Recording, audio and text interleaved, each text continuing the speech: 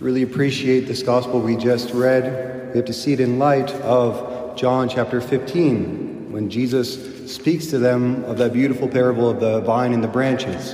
He says, "I am the true vine, and my Father is the vine grower. He takes away every branch in me that does not bear fruit, and every one that does, he prunes, so that it bears more fruit." And then he invokes him over and over again to remain in him as he remains in the Father. Just thinking, there's nothing easier in life than falling in love.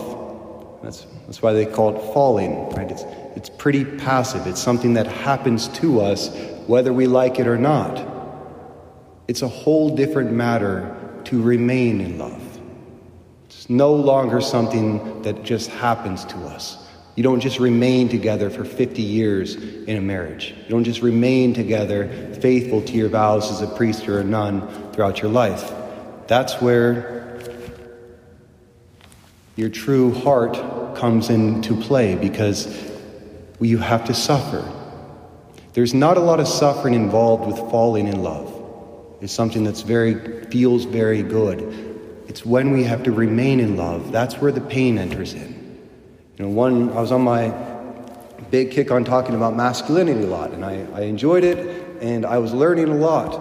And I was studying different theories of anthropology and psychology and history to understand the essence of masculinity in certain contexts. It wasn't always just taking straight from the Bible.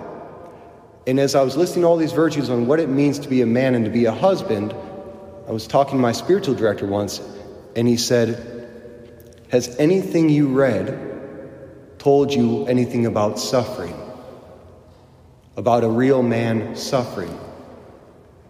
I couldn't believe it, but with months and months of a lot of hours in study, not one time did it come up that a true man is a man who's willing to suffer for his loved ones.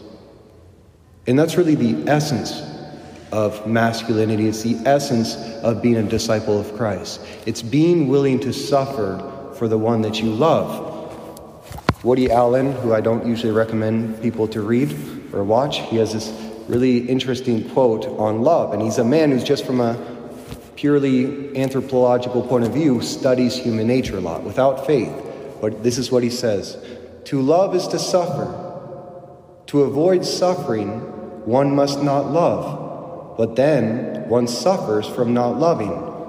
Therefore, to love is to suffer. Not to love is to suffer. To suffer is to suffer. To be happy is to love. To be happy, then, is to suffer. But suffering makes one unhappy.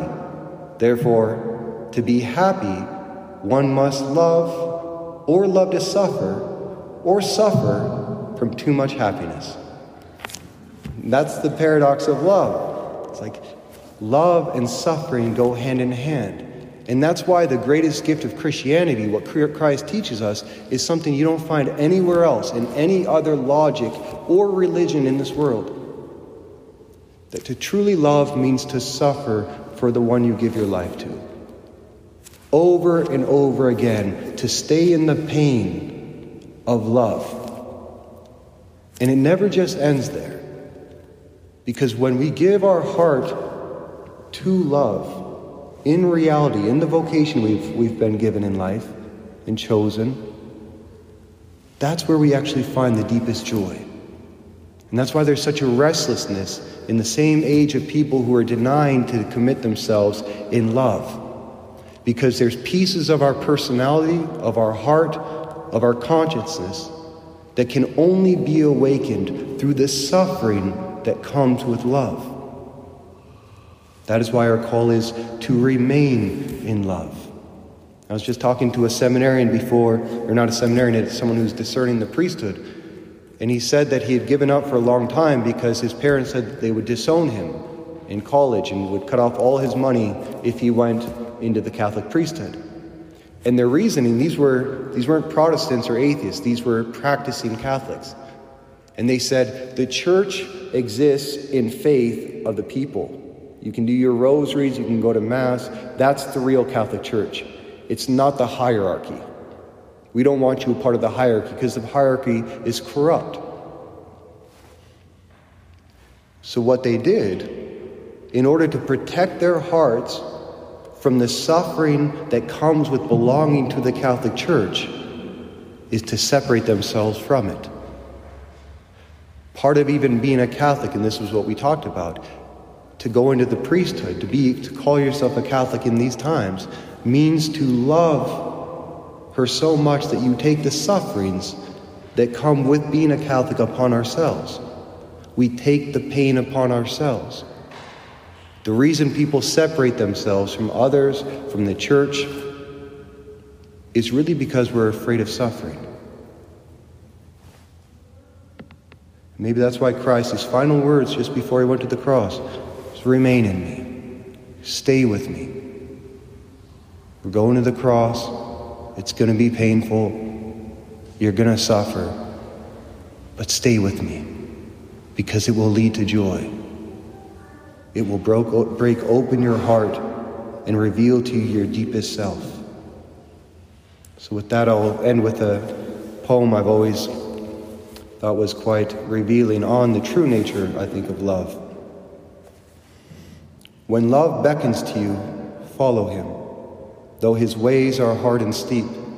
And when his wings enfold you, yield to him, though the sword hidden among his pinions may wound you. And when he speaks to you, believe in him, though his voice may shatter your dreams as the north wind lays waste the garden. For even as love crowns you, so shall he crucify you. Even as he is for your growth, so is he for your pruning. Even as he ascends to your heights and caresses your tenderest branches that quiver in the sun, so shall he descend to your roots and shake them in their clinging to the earth. Like sheaves of corn, he gathers you unto himself. He threshes you to make you naked. He sifts you to free you from your husk. He grinds you to whiteness. He kneads you until you are pliant. And then he assigns you to his sacred fire, that you may become sacred bread for God's sacred feast. All these things shall love do unto you, that you may know the secrets of your heart, and in that knowledge become a fragment of life's heart. But if in your fear you would seek only love's peace and love's pleasure, then it is better for you that you cover your nakedness and pass out of love's threshing floor into the seasonless world, where you shall laugh, but not all your laughter, and weep, but not all your tears. Love gives not but itself, and takes nothing but from itself. Love possesses not, nor would it be possessed, for love is sufficient unto love. Love has no other desire to fulfill itself.